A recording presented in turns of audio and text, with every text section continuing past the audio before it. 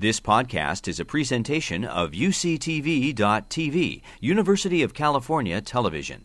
Like what you learn? Help others discover UCTV podcasts by leaving a comment or rating in iTunes. Hi, everyone. Welcome to the Frontiers in Diagnosis and Treatment of Neurologic Diseases. Thanks for joining us today. I'm Maggie Waung, and I'll first go over again, some terminology just to make sure we're all on the same page. We'll go through the cranial nerves today, then talk about just some basic functions. The brainstem is very complicated, but I'll try to give you an overview of the things that it controls and its important functions. And then we'll go over a few diseases where the brainstem is really central in causing neurologic disease. Last week, you remembered that I threw up this picture of neurons, which are really the central units in the nervous system. In terms of processing, they contain the genetic data that is translated, and then they make connections, they form connections and allow us to do and control our body and also receive sensory information. Back in high school, you might remember that in the cell body, there is a nucleus, which is what contains the DNA and genetic data. And the terminology I wanted to introduce to you today is that not only is this the nucleus within the cell body, but we also in neuroscience have another structure that we call the nucleus, which is any type of collection of cell bodies that are together and that form a unit or form connections and are closely together, we also call that a nucleus. So different from what you might understand the nucleus is. And then the plural of that is nuclei. Okay, the cranial nerves are a group of 12 paired nerves that contain both sensory, motor, and sometimes mixed fibers. They control smell, taste, everything in the head, basically, facial movements, sensation in the face. And most of them traverse through the brainstem. The first cranial nerve is the olfactory nerve. It's not on here, but smell goes directly into the olfactory bulb and into the olfactory cortex, so it bypasses the brainstem. And then the second cranial nerve, the optic nerve, although it crosses closely along the brainstem, it doesn't actually, none of the fibers actually enter the brainstem. But the last 10 nerves, which are listed here, directly feed into the brainstem where they have connections and they're able to communicate with different nuclei. They form nuclei and help control eye movements. They receive sensory information, and they also process special senses like taste and hearing, as well as input from the inner ears. And you can see here where the different cranial nerves are entering and the different type of nuclei that they form. This is, for example, the ocular motor nucleus that controls a lot of eye movements. And then you can see it can connect with other nuclei that control eye movements too. And then some nerves, like the trigeminal nerve, comes in and actually has connections all up and down the entire brainstem itself. And so it just kind of speaks to the complexity of the brainstem. And the brainstem really is a passageway from fibers that are coming in and going out to the brain from the spinal cord. But it's more than just a passageway. There's a lot of processing that also goes in the spinal cord, in the brainstem. And here you can see it within the brain. This is the top part of the brainstem, the midbrain. The middle sort of round, fatter part is the pons, and then the lower part is the medulla. Brainstem is also critical in controlling autonomic reflex centers, controls breathing, heart rate, blood pressure, so all the vital functions of our body that keep us alive. It also has a center called the reticular activating system that is critical for controlling consciousness, so communicating with thalamus and the cortex to allow us to be conscious. So as you can tell, the brainstem is just a vital part of the brain. And in fact, when people talk about brain death or when people are in a coma, that means death of the brainstem, because when we lose this connection, we really lose any ability to, the brain loses ability to communicate with the spinal cord or to be able to communicate with the outside world.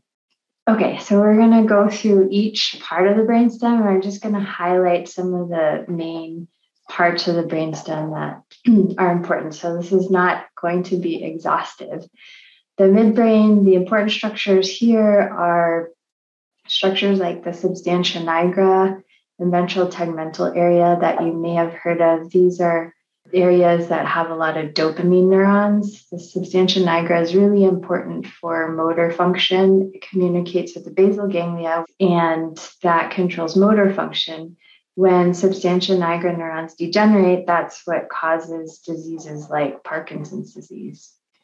Ventral tegmental area, which you see here, really has broad connections to the limbic system, the hippocampus, and the cortex, and is also involved in movement, motor planning, but critically decision-making and motivation. And it's thought to, when there's something wrong with a VTA, it's thought to underlie addiction. The midbrain also coordinates a lot of the vision and hearing information that we receive from the eyes and the ears. It's also the attachment for cranial nerves 3 and 4, which control eye movements. And you can see here, this is just a simplified pathway of how the brain controls horizontal movements. And our eye movements are yoked together. And in order to coordinate this, there has to be a sensory input from the eyes, and then also the motor units are connected by these interneurons, which make sure the muscles move together. So when the outer muscle contracts on the right side, the inner muscle on the left side has to contract so that the eyes move together in the same fashion. Moving on to the pons. The pons is the bulbous region. It is another name for bridge because it bridges the brainstem with the cerebellum. And it is also the attachment for cranial nerves 5, 6, 7, and 8. So 5, the trigeminal nerve, is by far the largest cranial nerve. You can see here how big it is compared to these little fibers that are coming out. And that's because it controls all sensation from the face. It also gets sensation from the meninges or the coverings around the brain. And it takes up a lot of real estate. So you can imagine how important sensation in the face, inside the mouth is, because it's such a large structure. And then again, it goes into the nucleus in the pons, but again, it spreads out all throughout the brainstem. And then 6, 7, and 8 cranial nerves, which another nerve that controls my eye movement, facial movement, and then also hearing in the vestibular system, kind of come out at this junction between the pons and the medulla, which is the last part of the brainstem. The medulla, remember last week I told you the motor cortex controls muscle function by coming down, starting out from the frontal cortex and going down. It goes through the thalamus and then it actually crosses in the medulla. So that's why the right side of the brain controls the left side of your body, is because these crossing fibers cross at the bottom of the medulla, and then they go to the corticospinal motor tracts in the spinal cord. The medulla is also important for a lot of the vital centers. It controls cardiac, the beating and blood pressure, also controls the tone in our vessels, and then also has these respiratory groups that control breathing and communicate with respiratory centers in the pons too, to make sure we don't stop breathing. And it is the attachment for the last 4 cranial nerves. So 9, 10, 11, and 12, those control sensation and taste from the back of the tongue. They are sensors for how well the heart is beating, how strong the pressure is in the arteries going up to the brain. Also control salivary gland function, gut function, and sensation in the back of the throat, and then tongue movements too. So as you can imagine, the brainstem has a lot of different nuclei from all these cranial nerves. It's also receiving a lot of the input from the spinal cord that we learned about last week, and then also sending out information from the brain. And so this is kind of just an illustrative case. If there is, any damage to the brainstem, even in a small part, that can really wreak havoc on the body. And this is sort of an example lesion of the brainstem, which is at the top of the medulla, kind of before it hits the pons. And this is a stroke that we sometimes see called medial medullary syndrome, when it's caused by clots that go to either the spinal artery or vertebral or basilar arteries. But it causes ischemia or loss of function to just the middle part of this medulla, small part of the brainstem. And what that does is weakness on the same side of the tongue, because here you have the region where the hypoglossal nucleus comes in. The hypoglossal nerve is the last cranial nerve that controls tongue function. And so if that's lesioned, then tongue on that side is weak. But here, this is where those motor tracts are going after they've already crossed. So you get opposite weakness in the arm and leg. And also, this middle part is a part of the sensory tract, which is also crossed over already. So you get loss of sensation on the opposite side as well. And so depending on where the lesion is, you can get just a constellation of findings. And one key feature of damage to the brainstem is damage on one side actually causes crossed findings. So on one side of the face, you might have something affected, and then on the opposite side of the body, you'll have another tract affected. And that's just how, because the fibers are crossing in the brainstem and causing those crossed findings. Okay, and the last thing I wanted to go over is the trigeminal vascular complex. As you remember, the trigeminal nerve is by far the largest cranial nerve, and here you can see where it gets pain receptors that are coming from the dura, or the covering around the brain, and going through it actually has 3 parts: the trigeminal nerve, V1, which also receives sensation from the top of the face, V2 in the middle, and then V3 at the bottom, and they feed into the center.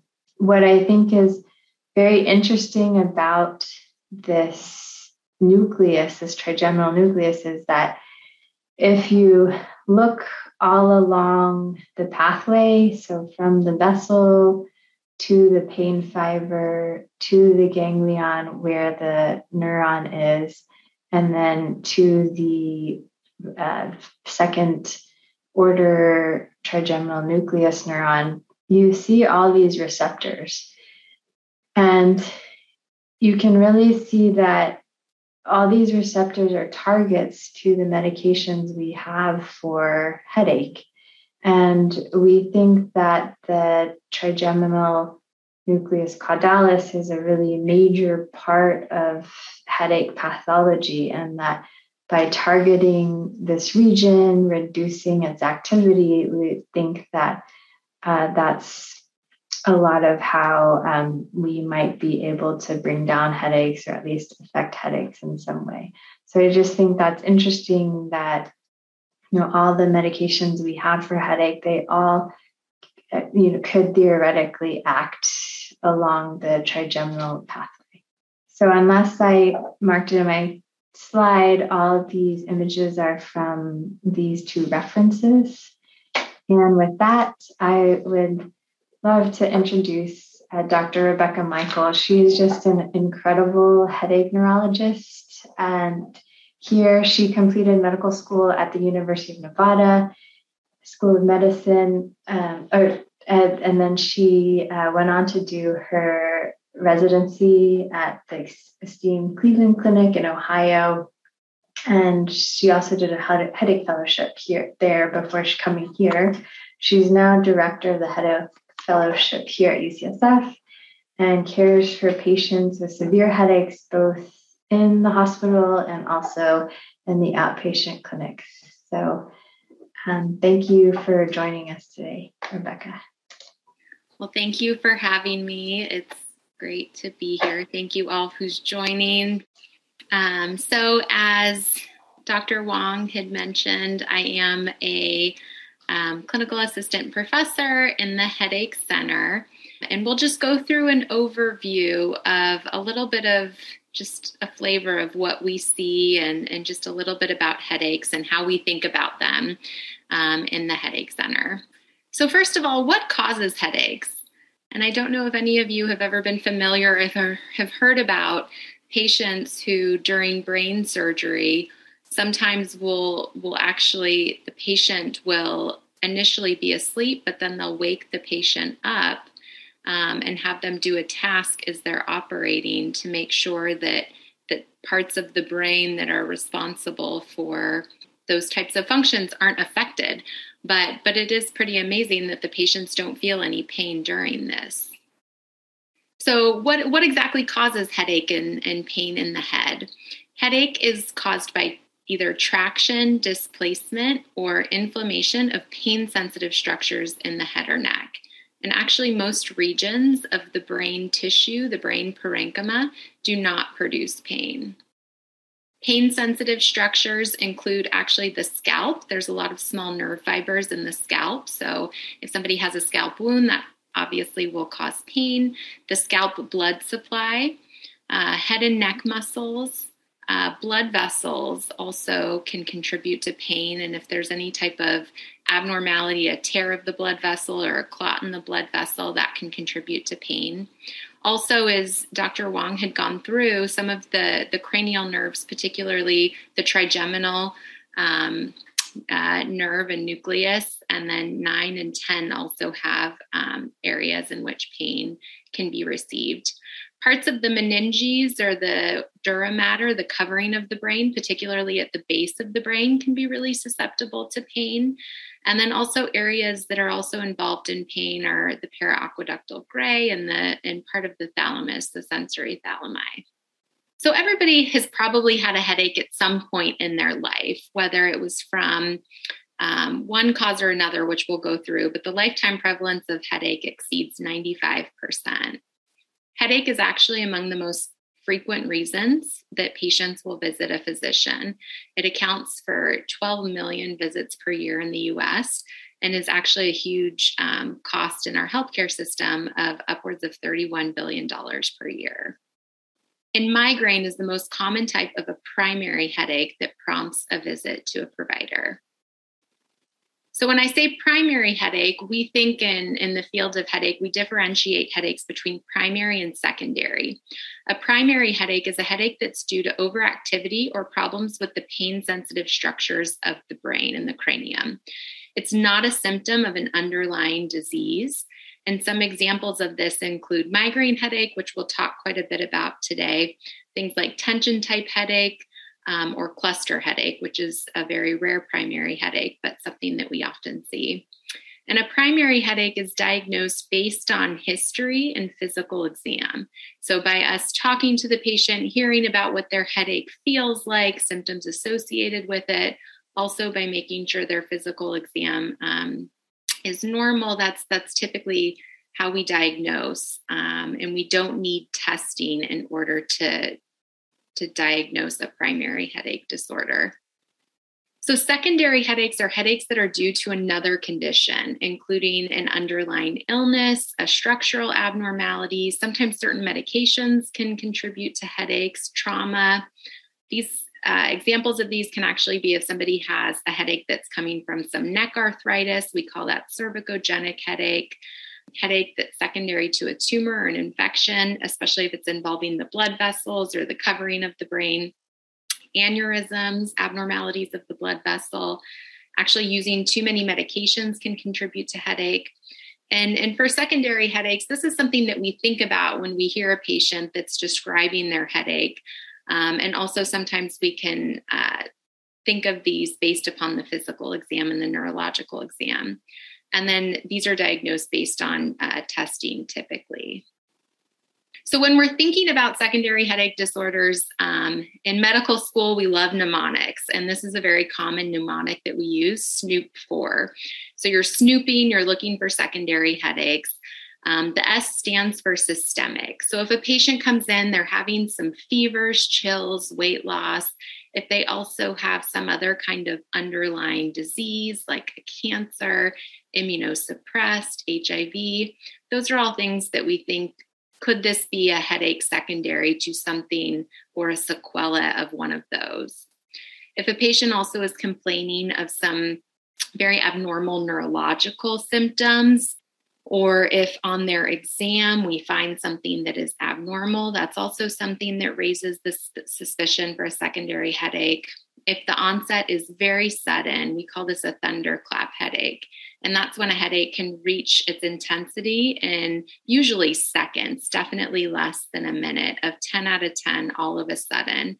That's something that's concerning for a secondary headache.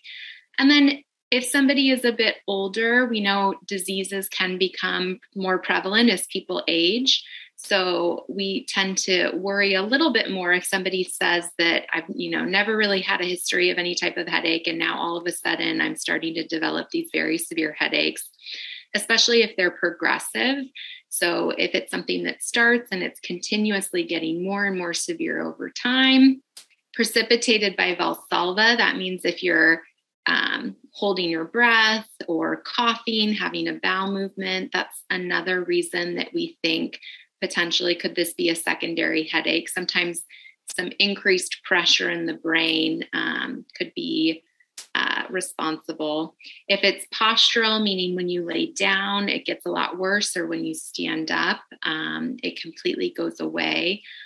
Those are some reasons that we think of secondary headaches. And then also papilledema, that's a term that we use when we're looking in the back of patients' eyes. It's a little bit of abnormality or swelling that makes us think of higher pressure in the spinal cord fluid that surrounds the brain. So when we think of these secondary headaches, we try to differentiate between what needs to be seen right away and what could be maybe addressed within a few hours to days. Again, as I mentioned, that sudden onset headache, a thunderclap headache, that's something that we tend to think is very urgent. It could be an abnormality of the blood vessels, and definitely something that should be evaluated urgently.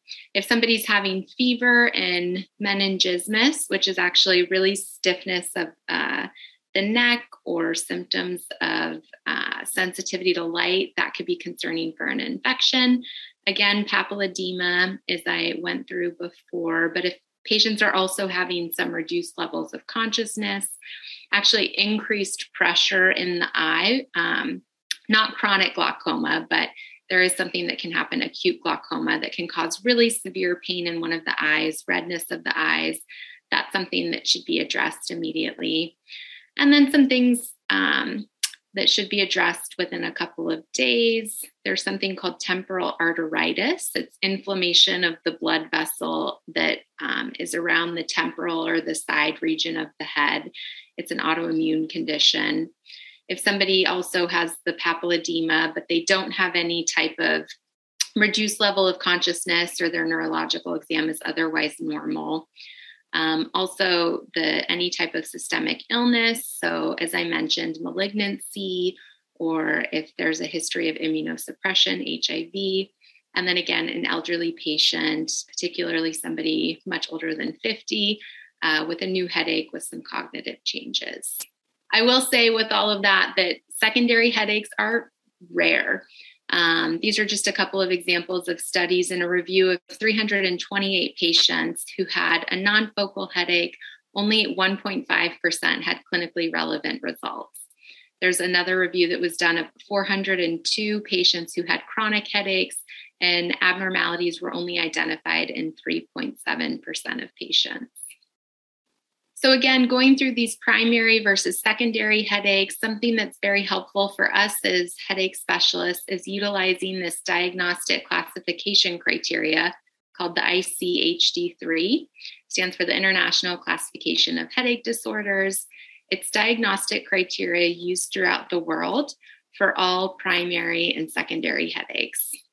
It was created by neurologists and headache specialists, and it's actually easily accessible for the public to view online.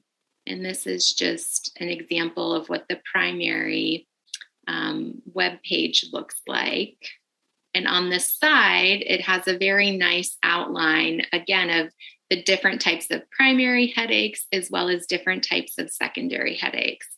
And you can see here the three main types of primary headaches are migraine, tension type headache, and then something called the trigeminal autonomic cephalalgias, which includes what I had briefly mentioned before, cluster headaches. So in medical school, we go through cases that helps us obviously learn, and it's also an interesting way to go through different types of potential diagnoses. So this is a made up case, but I'll go through that. It's a 34-year-old female. She has a history of headaches that began with the onset of her menstrual cycle. So around 13 years old, she started having these headaches. They occur at a frequency of about 2 to 3 times a month. So the rest of the month, she doesn't have any headaches. These are just really 2 to 3 times, 2 to 3 different days of headaches. The duration of the headaches, they last 4 to 12 hours. The pain is unilateral, meaning it's one-sided. It's either retroorbital behind the eye or temporal, which is on one of the sides of the head. The pain is described as severe, pulsating, and throbbing, and it's associated with nausea, vomiting, and sensitivity to light. So this patient's pretty disabled when she has these headaches. She states over the years that there really hasn't been a significant change in the quality or the frequency of the headaches. She also denies any associated neurological symptoms, including any weakness, numbness, or slurred speech with these headaches. On her neurological exam, when she was examined in the clinic, her strength, her sensation, the back of her eyes, everything looked normal, no papilledema. So what's the diagnosis here? This is actually what we have classified as episodic migraine without aura. So how do you make the diagnosis of migraine? Migraine, according to the ICHD-3 criteria, is a headache that a patient has to have typically at least 5 attacks before we give the diagnosis of migraine. The headache attacks last 4 to 72 hours, either untreated or unsuccessfully treated. The headache has at least 2 of the following 4 characteristics. So it's typically either one-sided, pulsating quality, moderate or severe pain intensity, and or aggravated by or caused avoidance of routine physical activity. And during the headache, in order to make this diagnosis as well, a patient has to have at least nausea and or vomiting, and or photophobia, sensitivity to light, and phonophobia, sensitivity to sound. Also not better accounted for by another ICHD3 diagnosis. So some migraine epidemiology, it occurs in females more than males at a ratio of 3-to-1. It's actually the third most common disease in the world, 14.7% of the population. It's so common that it's actually more prevalent than diabetes, asthma, and epilepsy all combined. And then we differentiate migraine into two different types, episodic versus chronic. Episodic is definitely much more common, but we do often see, especially in the Headache Center at UCSF, chronic migraine patients. And chronic migraine is defined by 15 days a month or more of headache for more than 3 months. And on at least 8 of those days a month, the headache has features of migraine. Chronic migraine only affects about 2% of the population. We also then will see patients who there's migraine without aura, and then there's also migraine with aura. This is what we call a scintillating scotoma. Scintillating means flashing lights. Scotoma is a C shape. It's typically one of the most common types of migraine aura. And migraine aura, the aura is a transient and fully reversible neurological symptom that typically occurs prior to the headache. It can also occur at the onset or during a headache. The duration is 5 to 60 minutes, typically, although sometimes it can be a little bit more, a little bit less. The most common is visual, and the most common type of visual is here, the scintillating scotoma. Some patients also endorse, they feel like they have blurriness in a certain part of their vision. Sometimes it's difficult to read a portion of a book, and that's how a patient knows that they're starting to get one. Sometimes some patients, it can be really hard to classify exactly what they see, but they know a portion of their vision is being affected. There is also sensory and language auras, sensory being more commonly numbness and tingling. Language, sometimes people have some difficulty getting words out. And then very rarely, patients can also have actually weakness that occurs before migraine. There's also migraine with brainstem aura, where patients can actually look like they're having a brainstem type stroke. They'll get reduced levels of consciousness, slurred speech, dizziness. That's very rare though. And then also a retinal migraine is also something that's very rare as well. One thing that I will say too about migraine with aura, the way that we can differentiate that between somebody who's having a stroke, sometimes it can be challenging. And if anybody has any new type of neurological symptoms that are coming on quickly, we always recommend an urgent evaluation. But one differentiating factor typically between aura and stroke is that aura can actually occur over a period of time. It typically tends to start off kind of slow and then gradually increase. Some patients can also have both visual and sensory aura. And often with these, we can see patients who they first start to notice the visual symptoms, and then several minutes later, the sensory symptoms start, and it gradually progresses. Where if somebody is having a stroke, typically the symptoms are pretty sudden at onset of they lose vision or they lose sensation a little bit more suddenly. And then typically after somebody has migraine with aura, then they'll get a headache that follows that meets that criteria for migraine. When we're unclear if somebody is this migraine, maybe there's a few atypical features. Some other things that we tend to ask our patients include whether they have a family history of migraine. We do think that migraine has a genetic basis. And so if somebody has several people in their family who have migraine, we tend to think that it may be more likely of the diagnosis. Actually, a history of motion sickness. That's thought to be what we call somewhat of a migraine marker. A history of ice cream headaches. If somebody gets a brain freeze really easily, there's been some associations between that and migraine headache. If somebody's saying that they need to go lay down with a headache, they're having a lot of disability, we tend to think that's more likely migraine. Again, high disability. Actually, sometimes people feel like they have sinus headaches, but then they go see a sinus specialist in ear, nose, and throat, and they have some imaging, and all of the imaging looks normal. And that's because there are portions of part of the nerves in the brain that can become inflamed and aggravated during migraine, and patients can sometimes actually feel some congestion with their headache. But it's actually just from migraine. And then also a history of infantile colic, which is also very interesting and something that's been more recently evaluated and discovered. And that's been done. There's a lot of work that's been done at UCSF, actually, in our pediatric neurology department by Amy Gelfand, discovering this link between infantile colic and migraine. Infantile colic used to be thought to be a primarily GI illness, but it's pretty notorious for not really responding well to a lot of different types of dietary interventions or different types of formula changes that often parents will make. And so this was determined based on the fact that mothers with migraine were twice as likely to have an infant with colic. And the odds of migraine in a prospective study were found to be increased 5 to 6 times if there was a history of infantile colic.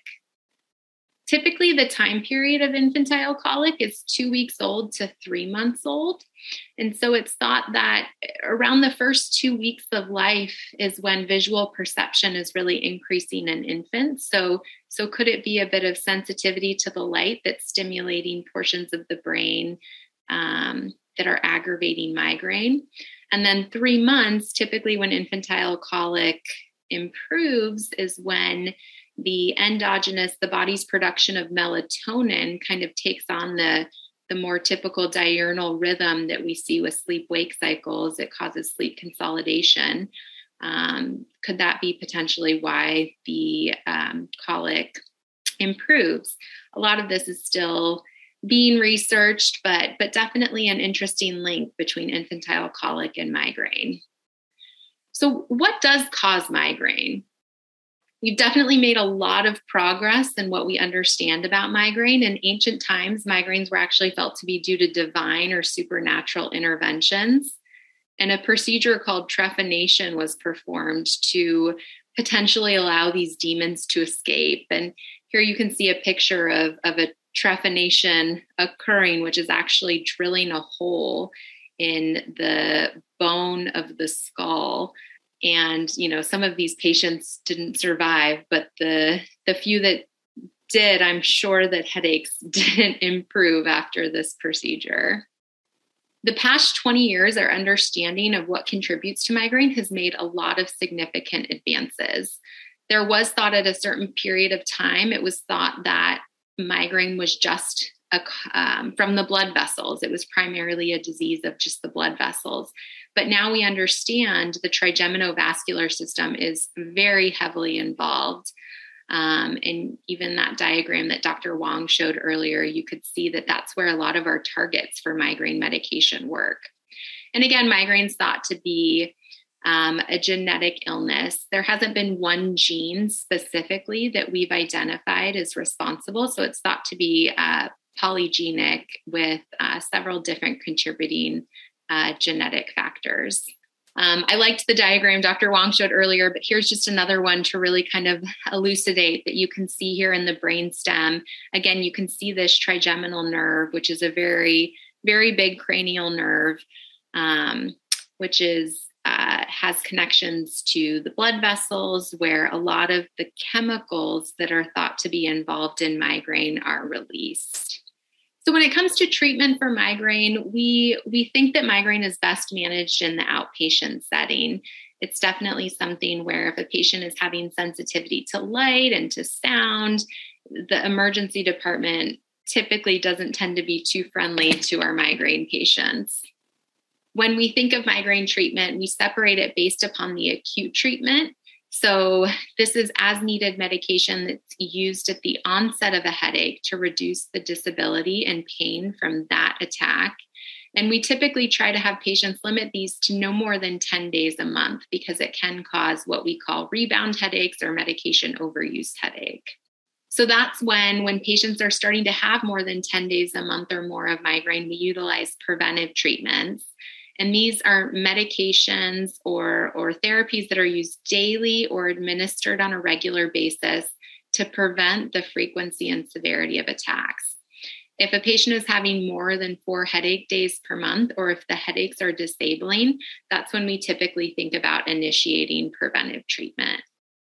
So our standard of care goals of outpatient acute migraine treatment include treating attacks effectively, rapidly, and consistently, restoring a patient's ability to function because migraines can be so disabling, optimizing self-care and reducing subsequent use of resources, providing cost-effective management. We obviously don't want the treatments to cause any type of adverse events, so causing minimal or no adverse events, minimal side effects, and ultimately minimizing emergency department visits. For our acute treatments, typically for mild or moderate attacks, we start with things like acetaminophen or Tylenol. We also will utilize and encourage patients to utilize NSAIDs, things like naproxen or ibuprofen. And then moderate to severe attacks or poor response to NSAIDs or the acetaminophen or combo analgesics, we utilize medication called the triptans, which there are standard triptans that have been out for many years. There's also newer triptans, something called lasmiditan. There's also medications called the ergots, DHE. Those were even developed a little bit sooner than the triptans, but can be very effective. And now there's also newer medications, the CGRP receptor antagonist. We call these the Gpants, and I'll talk a little bit more about them in upcoming slides. So just looking again at somewhat of this migraine pathophysiology of what we know, the triptan medications typically do work on these 5-HT1BD, it's serotonin receptors that are located in the blood vessels, and it helps inhibit peptide release of some of the other chemicals that had been shown in the previous slide that then contribute to a lot of the pain signals being sent to the trigeminal nucleus caudalis and areas of the brain that contribute to migraine. So I'd mentioned that we don't like patients to use medications more than 10 days a month. Specifically, the NSAIDs or triptans that can cause what we call medication overuse headache or rebound headache. Actually, opioids or opiates aren't something that we typically recommend for migraine treatment. It's thought that they just aren't as effective and they can contribute to rebound headaches quite a bit. There's medications called they have butalbital in them, Fioricet. Those are actually a type of medication that was banned in some of the European countries because it can contribute to these rebound headaches so much and can be quite addicting. So typically if we see a patient who comes in and they're taking a lot of these over-the-counter medications, we like to have patients slowly wean off. When we're doing this, the headache can actually get worse before improving. It can take 4 to 6 weeks to notice the benefit after weaning. This is also a time period where we'll start a preventive medication to reduce the headache frequency and severity. And there's some evidence that complete cessation for 2 months is just stopping it cold turkey for 2 months is the most effective. So when we think of the migraine preventive treatments, these we typically offer to any patient that's experiencing more than 4 headache days a month or high disability from headaches, as I mentioned before. It's important for us, we set expectations with our patients. We tell them it can take up to 3 months to see the full benefit from these. And the goals for the preventive treatment is to decrease the attack frequency by 50%, decrease intensity and duration, improve responsiveness to the acute treatments, to improve the function, decrease disability, and prevent the occurrence of medication overuse headache and the daily headache. We typically start at a low dose. We follow up to see how the patient is doing. Some of these medications, we don't know the risk in pregnancy, or there is a potential risk. So in women of childbearing age, we discuss contraception. It's typically a shared decision-making process between patients and the provider. And when we're choosing some of these medications, we're also considering other comorbid problems. And sometimes we can choose a medication that can help with potentially other comorbid disorders. So some of the medications that we use, and these are some of the older standard medications, is high blood pressure medications. We also will use seizure medications, and we will also use antidepressants. These all work in different parts of the migraine biology, but can all be quite helpful. We also use supplements to treat migraine, and this is often something good to start with for patients who prefer more natural treatment. And they have some good levels of evidence. Magnesium, riboflavin, CoQ10, melatonin are all something that we consider and discuss with patients. There was another supplement, pedicides or butterbur. It actually had really wonderful evidence, but it does have potential for liver toxicity, so we no longer use that one. There's also now a lot of new developments in the way of what we call neuromodulation devices. And these are ways in which, for example, the first one here is cephaly. It's stimulating the nerves that are above the eyebrows, below the skull, the supraorbital nerves. And it's thought that those nerves actually, by sending signals back to areas of the brainstem and the trigeminal nucleus caudalis, can help decrease the pain signals from migraine. And so this is one that's available. There's also one that actually stimulates the vagus nerve. Again, this vagus nerve goes back to areas of the brainstem with the trigeminal nucleus caudalis and can help decrease a migraine attack when it's happening. Transcranial magnetic stimulation. This is actually something that's used for not just migraine. TMS can also be used for anxiety, depression. It's used in a little bit of a different way for migraine treatment, but can be very effective. There's also some this one, Nerivio Migra, came out several years ago, but working on actually a distant pain pathway, but can be helpful. And then there's a new device that just came out called Relivion that's targeting both the supraorbital nerves like this cephaly device, but it's also targeting these nerves in the back of the head called the occipital nerves that, again, by stimulating these, it kind of feeds back into areas of the brainstem where migraine is generated.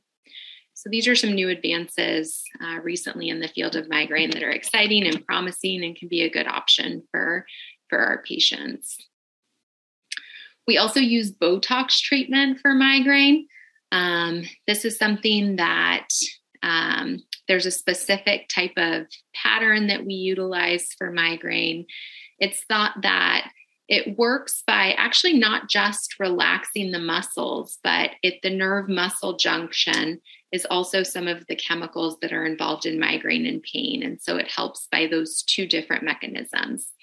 We typically have to start with some of those other medications that I mentioned, the blood pressure, the antidepressant, the seizure medications. But if patients don't do well with those, or if we can't utilize those for some reason, Botox is a great treatment option.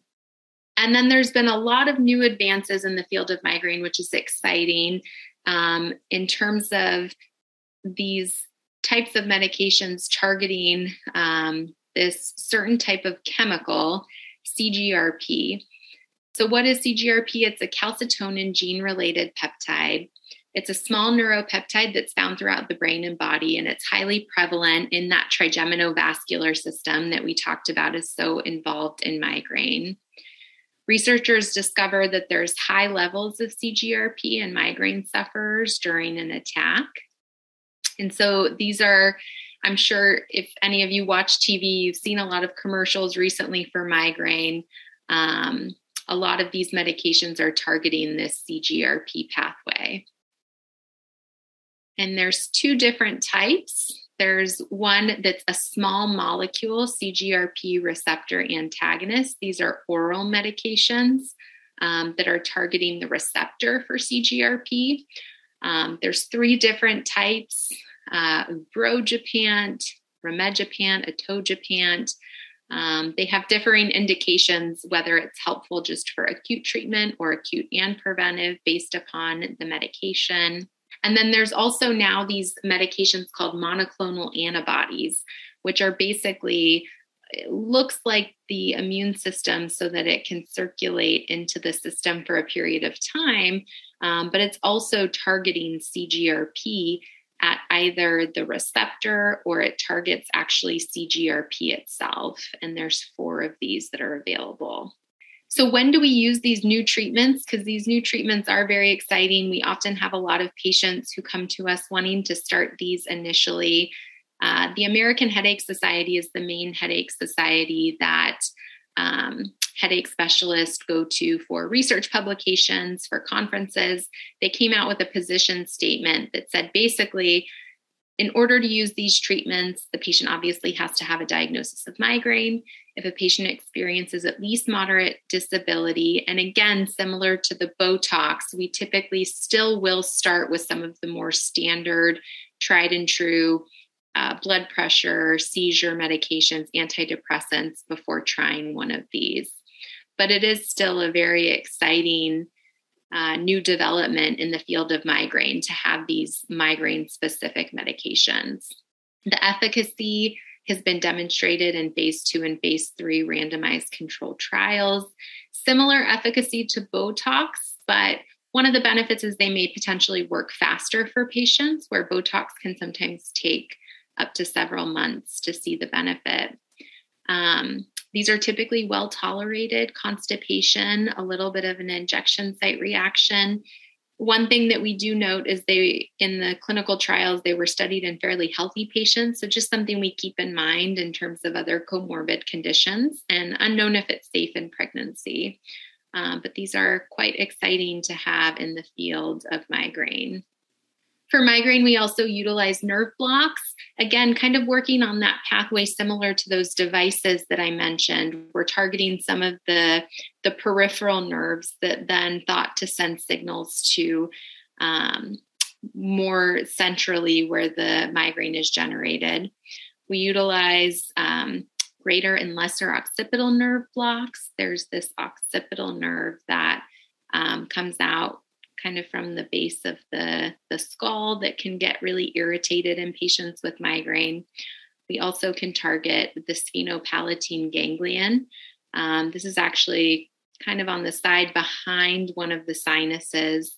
It's just a little catheter that we will utilize to sprinkle a little bit of an anesthetic, targeting that area of nerve fibers. And then one thing that also is good to know is because a lot of medications can't be utilized in pregnancy because of the potential risk, nerve blocks are something that we often do in patients who are pregnant, and particularly an anesthetic ropivacaine, we know to be fairly safe in pregnancy. One thing that we offer at UCSF that's unique, and I think we're one of the only centers on at least the West Coast to offer this, is elective admission through our hospital program for patients who have really refractory headache and refractory migraine. And through this program, we administer IV medication to break the headache cycle.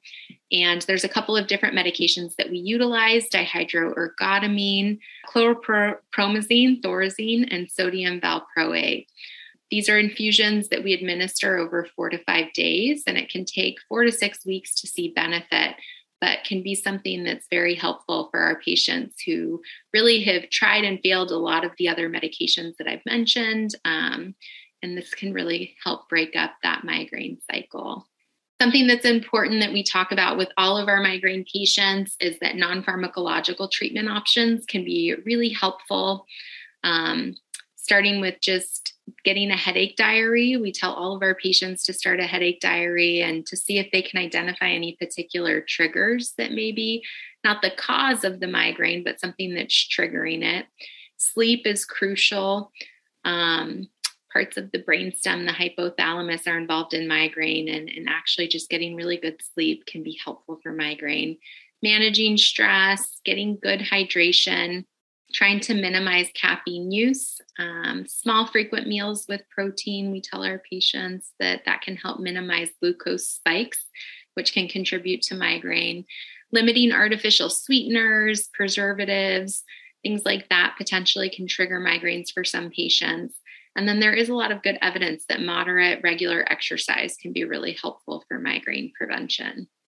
Also, some other types of non-pharmacological treatment that is a bit newer. We know that actually blue light generates large wavelengths that can cause the brain to be a little bit more active, and can actually contribute to people being more awake, as well as can contribute more to migraine. And actually, green wavelengths can be relaxing to the brain, can help soothe pain, and can help reduce migraine sensitivity to light, as well as migraine attacks. And so 2 different strategies, blue light blocking glasses that I know even a lot of people have picked up in the pandemic from all of the screen time, is something that has been around for a little while. And then this is something that was recently developed. It's called Alley lamp, and it's a green lamp, but it's been developed specifically for very specific green wavelengths that can be very helpful for migraine. Some other things that we utilize in non-pharmacological treatment, pain psychology. Having chronic pain and having chronic migraine can cause a lot of disability in patients and anxiety and depression. So targeting that through some stress reduction, something called biofeedback, cognitive behavioral therapy, a specific type of therapy can be helpful, mindfulness-based stress reduction. There is some evidence that acupuncture can be helpful. And then we often have patients who want to be educated themselves and really want to dive into all of these different types of resources more. So these are always a few different resources that we will refer patients to. The American Migraine Foundation, which is a great resource. They have a lot of different great articles about migraine itself and treatment options. And then Miles for Migraine. This is a really great advocacy group. They run races throughout the country to raise awareness for migraine, and also help donate money to further research and advancements in the treatment of migraine. And with that, I will close. Thanks, Dr. Michael. And we have some already great questions from our participants. So one person asked about aura. So we know we usually think of aura as happening before migraine and sometimes even during migraine. But what about aura without headache? Yeah, that's a great question. We can see that happen where patients can get a migraine aura without headache. It's a reason to talk to, your specific physician about that to make sure that there aren't any abnormal features associated with it, to make sure that potentially it isn't something else going on, but we can see that happen. Patients can have the aura, but without the pain. And then people have tension headaches and migraines that come on at different times and in response to different therapies and medications. One participant is on several preventives and the headaches are under control, but she still gets headaches from time to time. And will headaches ever stop? in patients who have migraine? It's a good question. So we unfortunately, despite the advances that we've made in migraine in recent years, we don't have a cure for migraine yet. And really, when it comes to migraine treatment, it's management of trying to control the migraines as best as possible with all of those therapies that I've mentioned. So sometimes it can take a combination of things, both the therapeutics as well as also some of the non-pharmacological things. Often if we find that one treatment isn't working after a period of 2 to 3 months, it would be something to talk to your physician about potentially switching to something else that may be more effective. I hope that answers the question. Yeah. Do we know anything about the natural history of migraine? Like how it progresses? Or do people with chronic migraine always have chronic migraine? Yeah, it's a great question. So we do think that there can be a progression from episodic migraine to chronic migraine. There's been research that looks at, how does that happen? Are there certain patients that are more susceptible to it? One thing that we do know is that, getting good, adequate control of the episodic migraine when it occurs can actually be something that will help from the progression to a chronic migraine. So whether it's through over-the-counter medications or some of the specific acute medications from your doctor or some of the lifestyle things, trying to get the episodic migraine under control can help prevent the progression to chronic migraine.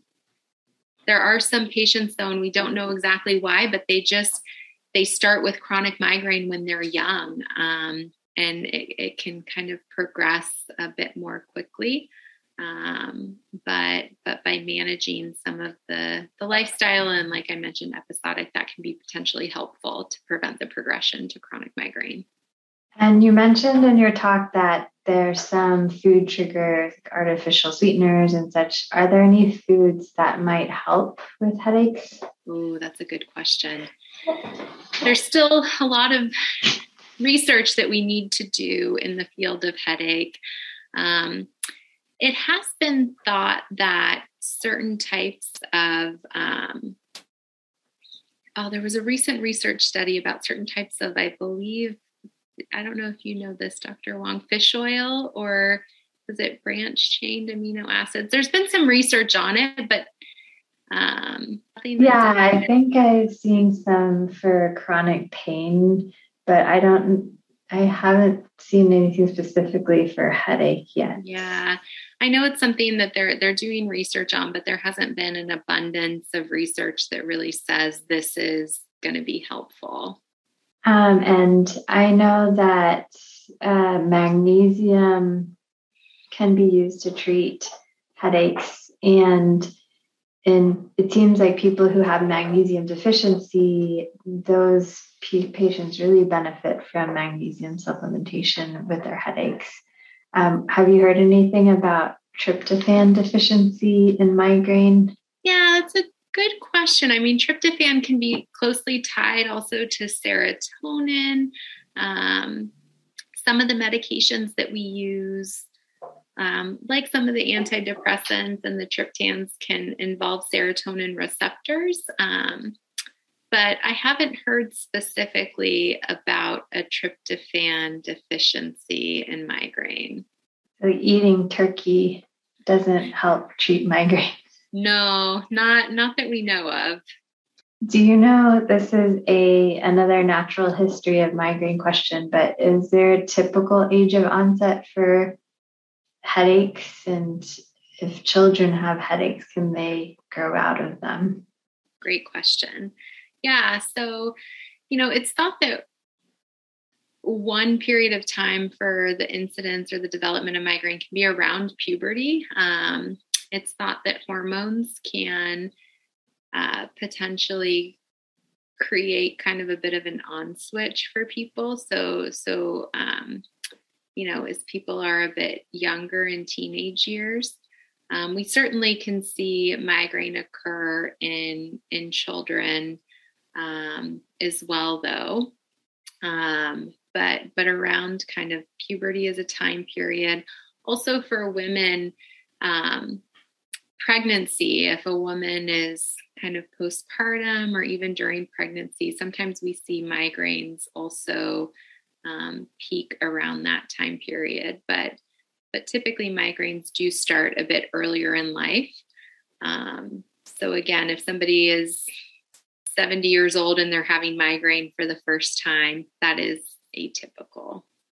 And then another question, do we know why migraines fluctuate over time at all? I think you might have mentioned it earlier. We kind of don't know exactly what causes migraine, so we don't know why some people can have long pauses without migraine. Exactly. Yep. It's still something that we just don't entirely know. Back to the supplements. Do we know what form of magnesium works best for migraines? There's like 5 or 6 different magnesiums you can buy over the counter. Yeah, I don't think it's really been shown that one specific formulation is much superior. Some of it, I tell my patients, is just based upon tolerability. Some types of magnesium, one of the biggest side effects is it can cause some loose stools. So there are certain formulations, magnesium oxide or magnesium glycinate tend to be a little less of a laxative effect than something like magnesium citrate. But I believe there's been trials done on, I think a lot of them were magnesium glycinate and oxide. And then is there any relationship with migraine and as like secondary causes of headache, like CSF leak? Yeah, good question. So yeah, it's something that we typically think, migraine itself is its own diagnosis and its own disease process, whereas a CSF leak is a secondary headache and it's its own process. So a CSF leak wouldn't necessarily cause the disease of migraine, but certainly if somebody already has kind of the genetics or the predisposition for migraine, having a secondary headache disorder like a CSF leak could make migraine a lot worse. And we know migraine is the most common problematic primary headache, but a lot of people also have cervicogenic headache. What are your thoughts on that and how is it treated? Yeah, that's another great question. So cervicogenic headache, it's thought that there are certain parts of the cervical spine, especially the top parts of the cervical spine that are close to the brainstem, that have what we call kind of afferents or can send input to parts of the brainstem and can also refer pain to the back of the head. And so some people, we will often see what we call kind of a cervicogenic migraine, is that they may have arthritis in the top part of the neck that's contributing to headaches, but because of some of the connections to the trigeminal-vascular complex, the headaches can look like migraine headaches.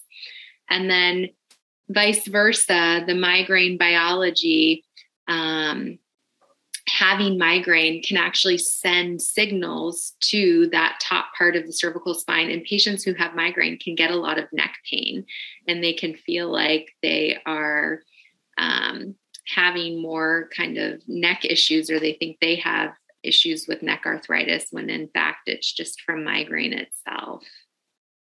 Do you treat cervicogenic headaches any differently from migraines? So if we do see on, if based upon the history of the patient and also based on imaging, if we see there is an area in the cervical spine that can be responsible that can often be an area where there are certain procedures, nerve blocks that are a bit more targeted to that area that can be performed and can be helpful. We also will emphasize things like physical therapy, and then also sometimes more neuropathic type medications can be helpful as well. And CGRP medications have been really exciting since they came out in 2018 and a game changer for a lot of patients. Do we have any information on how long patients can take CGRP medications?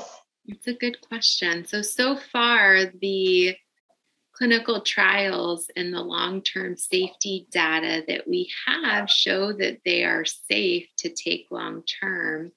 But again, some of that data is limited to the period of time that we have. So whether these are going to be safe in 20 years or 30 years, at least from the data that we have so far, it looks like they are. There isn't anything that's been raised that's of concern.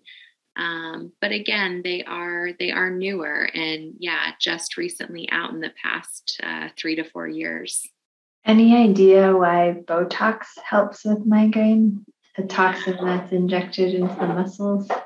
Yeah, so it's thought that, we do a certain protocol with locations of the forehead, the sides of the head, the back of the head, the neck, and the shoulders. But it's really thought that it's the amount and the dose. And it's thought that there is actually CGRP receptors at the nerve muscle junction. And so it can actually help target CGRP that way. And then also just if there is any kind of pericranial muscle tension, it can help relax those muscles as well. Yeah, it sounds like your talk generated a lot of great questions. And these are all really good. What has been most exciting for you practicing headache medicine since your fellowship? I think the development of these newer treatment options, and not just, the CGRP medications are exciting, but there's also been the devices that have come out that have been just really exciting to help reduce the disability that patients have from migraine.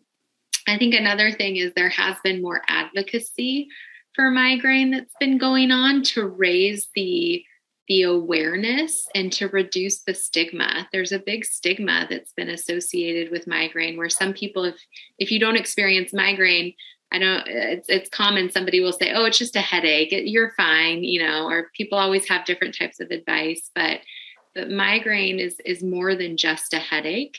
It's the sensitivity to light, the disability. And so more awareness about how disabling it can be and the reduction of the stigma, I think, has also been really exciting. Thanks, Dr. Michael. You've been listening to a podcast by University of California Television. For more information about this program or UCTV, visit us online at uctv.tv.